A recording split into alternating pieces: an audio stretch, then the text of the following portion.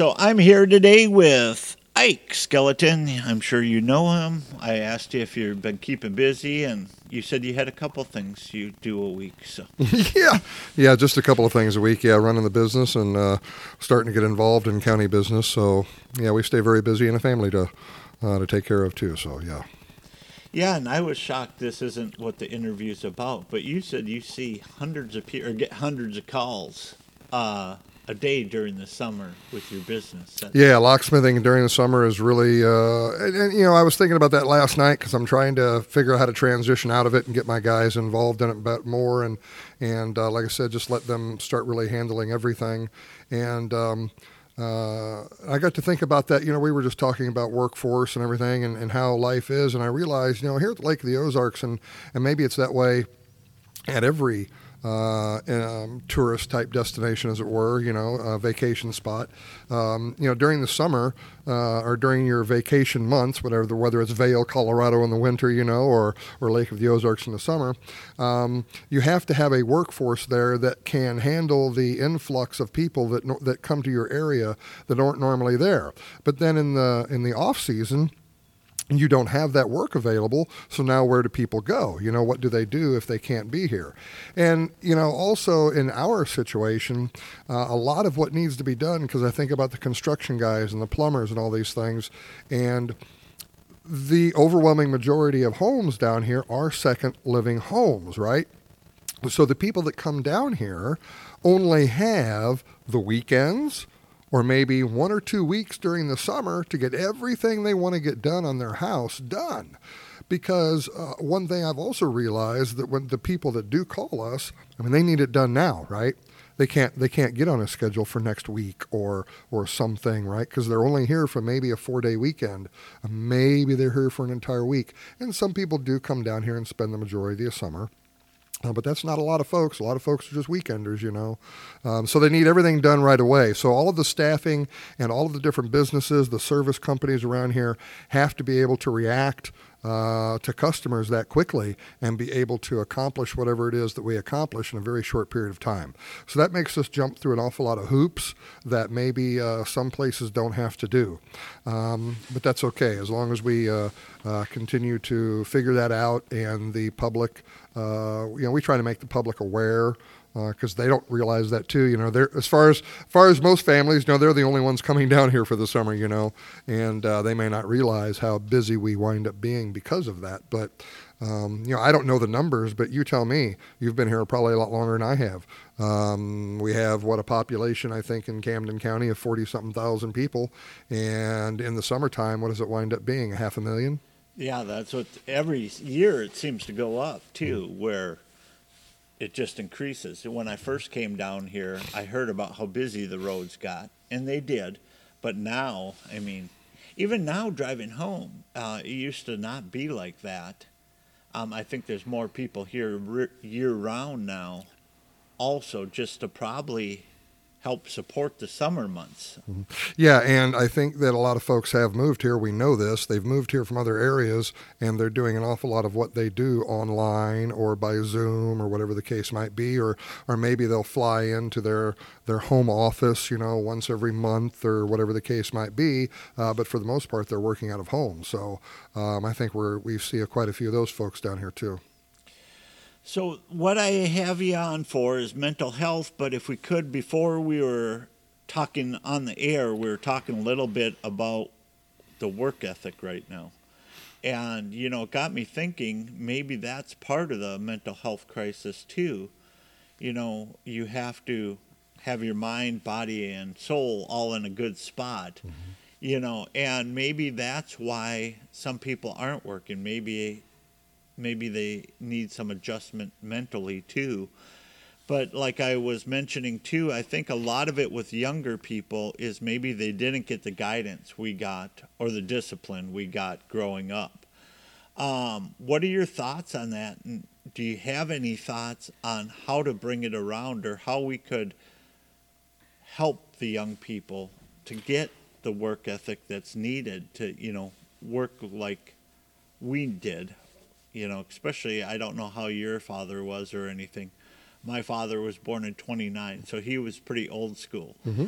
and you worked at You worked. 6:30. I was up working on cars, on the weekends. I didn't want to be there.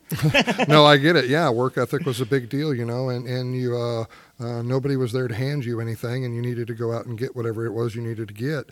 And I think that as generations go along, we want to have better for our next generation, right? But I think we have gone from wanting better for our next generation to maybe showing that next generation that they're too pampered. They maybe have too much. I think it maybe even goes back to our nation as a whole.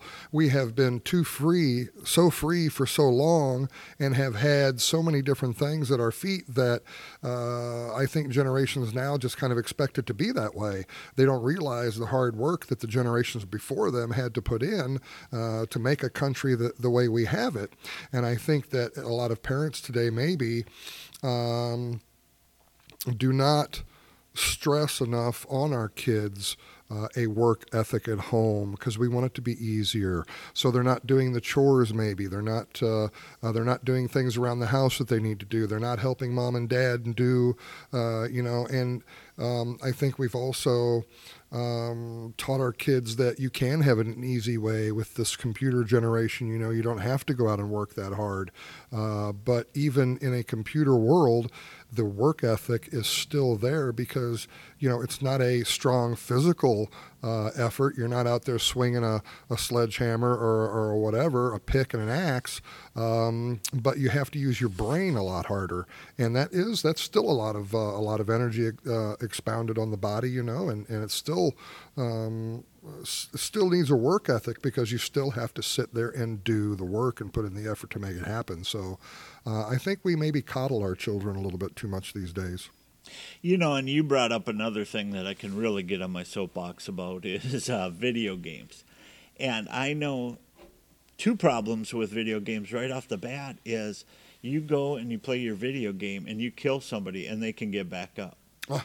And, something happens to you and it's short term. It's not long term. And that's not realistic how life is. But when you're playing that 5 hours a day, that gets to be your realistic thing.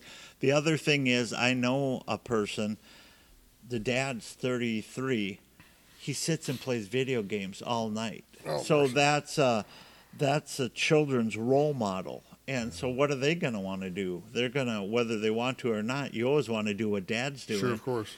And I just think I've had a thing about video games for years, probably way too biased on it, but it's just something back in our day, you were outside till dark or till you heard come home for supper. You knew what time to be home, but also your parents didn't want you sitting in front of the TV or, video games. Or matter of fact, I remember when Pong came out. Yeah, right. Tank and Pong. Look, when I was a kid, and we grew up on the farm a little bit, but I hear the same thing from friends that grew up in the cities. So like on a Saturday morning, we would get up, we would have a little breakfast and watch a few cartoons during breakfast maybe. But after breakfast was over, Mom booted us out of the house and didn't want to see us until dinner time. I mean, and if we came home for lunch, that was strange. We usually came home for dinner, and that was about it. Kids, you didn't eat much. You just ran around the farm all day long and in the woods and played and did whatever. And in the summertime, when we were out of school, you didn't sit around the house. I don't care if it was 100 degrees outside. You were still outside, doing something. We've just generationally changed our entire economy has changed. We've had more people brought out of poverty than ever before, yet we still see an awful lot of people in poverty. And, mental health-wise, I think that, kids, when you and I were growing up, we didn't know anything about, at least I didn't, anything about what was really going on in the outside world, about politics or all these other sorts of things. And now it seems like the kids are being drug into an awful lot of this stuff. And especially when it comes to, and this might be a touchy subject for some people, so be it, this entire wave of gender questioning and all these other different sorts of things. What are we putting on our kids to have to think about? Why are they even worried about whether they're it's just, it's like we're asking our children to figure out so many adult things that their mind really is not prepared for that yet. They still need to be figuring out what 2 plus 2 is, and I think maybe that's another issue too in school. Are we really teaching just the basic stuff, or because I look at some of the math today, I have no idea what the heck it is. There isn't a, they don't memorize multiplication tables anymore, and a lot of things of that nature that, and we don't do cursive writing much anymore. So, I think it's a societal change that is actually more detrimental than it is productive. I think part of it, like I told you, and people probably get sick of me hearing these numbers, or saying these numbers, but 1 in 2 young adults are having mental health issues. And I think part of it is we're overloading them. And like you say, not giving them skills that take time. It takes time to memorize something. If you don't have to memorize that, you're off to something else. You have your computer on, you have your phone on, you have your TV on. It's just so much sensory issues, and you're seeing stuff that's not realistic. How many times, I'm sure you know people on Facebook that look one way on Facebook, but you know them personally and they're a mess. But, they see the perfect world and want to try to live up to that. They want to be successful. You're a CEO. They don't see that. It took you 20, 30 years to get to the point you're at. So everything they see is almost like a perfect world, and they have it coming in from so many different directions that it just overwhelms them. I mean, like you said, when you were younger, you didn't have to deal with real world stuff, and they're just inundated. And we have beliefs that we take in when we're in the crib, and and your parents, and a big role is your parents. And I don't think we parent the way we used to. And I don't want to make this whole interview about back in the good old days, but Right. you have to decide to be a parent rather than a buddy all the time. Yes, amen. Yeah, that's 100% correct. I think we want to, along with having things better for our kids, I think we start looking to them as peers. And I was just reading something yesterday, as a matter of fact. An individual put out a little thing and said, "Don't high five kids." Oh, why wouldn't you want to high five your daughter, or your son or whatever when they just, did so? Well, because that is putting children on the same playing field and the same level as adults. And I think that we also have elevated our children into a position of equalness along with adults, and they're not. Children are children, and it isn't fair. There isn't an equality from adult to child. Growing up, maybe not so much in my family, but I've heard this a lot. Dad, head of household, would get the biggest piece of chicken. And then mom might get the next, and then the kids get what's there. And that is a hierarchy that we have lost. And I'm not saying that that's a hierarchy that we need to have. Don't misunderstand. But there's somewhere there in the middle.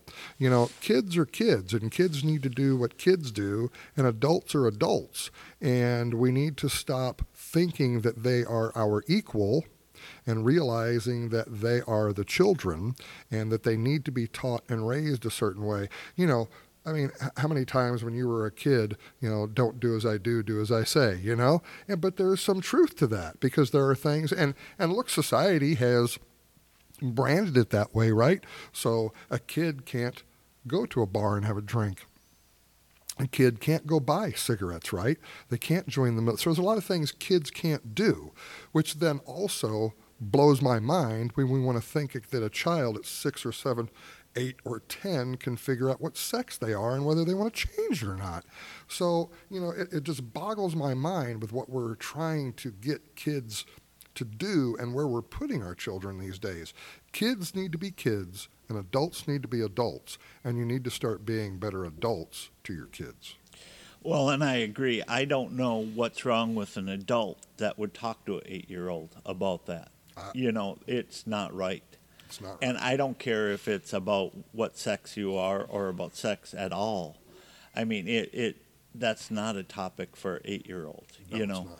And I know I'll probably get people that are mad at me about that, Well, but it's something that shouldn't come up. And I don't even think at 12, into your teen years, of course you want to address it before they get active maybe, but you don't talk about it and put it in their head at a young age and have them worrying about growing up stuff when they have a lot of childhood to go through and they have a lot of adolescence to go through, and then they get into the teen years and adulthood. You're giving them adult problems at a very young age, and it just doesn't make sense.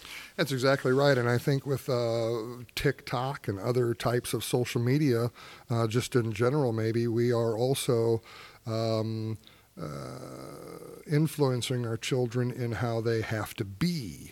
You have to have this type of clothing, or you have to have this type of whatever, or we're putting more emphasis on vanity, appearance, and how you act or whatever, instead of or do you have can you put some song together or some dance together, and be some big deal on TV or internet or YouTube or what have you, instead of just being yourself and using your imagination to figure out where you want to go as a human being, and allowing casual interactions. In other words, when we were a kid wandering through the woods, we didn't know what we were going to step on next, so you had to discover that, right? There's a discovery in things of that nature, where it seems today there isn't a whole lot of desire to have that discovery of things. It's more of, what can I do to be discovered, than to go do my own discovery. Yeah, and I agree. Yesterday I picked up a hitchhiker who turned out he was homeless and he made bad life choices for a lot of years. Getting back to mental health, and he turned to alcohol. He's been sober now 4 months, and it kind of made him wake up. But he spent his whole life not well adjusted, not having a place to live, probably half the time from what he said. And it gets to that point where I'm worried about the young generation. Who's going to take care of the young generation when we retire and can't? When the funds aren't there, if nobody's working, and I know people think that they get their tax return and it's great, but that's your money. Yeah, You yeah, paid in that money. Yeah, you let them keep it for too long. Yeah, that's right. Right. And so if nobody's paying in that money, what's going to happen eventually down the road? And I think we have to have solutions and be more solution focused on how to correct, the adults that never learn skills, mental health skills, or, just dealing with things, and also job skills. And we also, for the young people now, because it's just going to keep snowballing. And I don't know that I have the answer for it. I have some of the answers for it, but I think it's something that has to be addressed, or it's just going to keep growing. So. Well, there's one really big factor too that I think has occurred here in maybe the world in general, but I think the world's probably already been that way for a long time. But maybe America more specifically, when we were founded, and I don't care who wants to say that we weren't founded on a Christian nation, they can come up with whatever unreal fantasy they want to. But the reality is, the overwhelming majority of our founders were Christian, and they held those beliefs, and they moved here because they could exercise those beliefs freely. That is why the white man left England and left Europe to begin with, was to come to a place where they would not be persecuted, that they could worship God as they wanted to worship God, and Jesus Christ as they wanted to worship him. And one thing about having that good base is that that there is a higher power than you, a higher power than the state, a higher power than the sheriff, a higher power that one day you will ultimately answer to. And that's going to affect your entire eternity right? So if we don't believe that there is an eternity anymore, then what is the difference in having this, ultimate power to hold you accountable in the end? So now, who holds you accountable? You and or another man, right? And in the end, that is very fallible because we are all very fallible. So by removing, or the government is the ultimate punisher, right? When in reality, that's not true.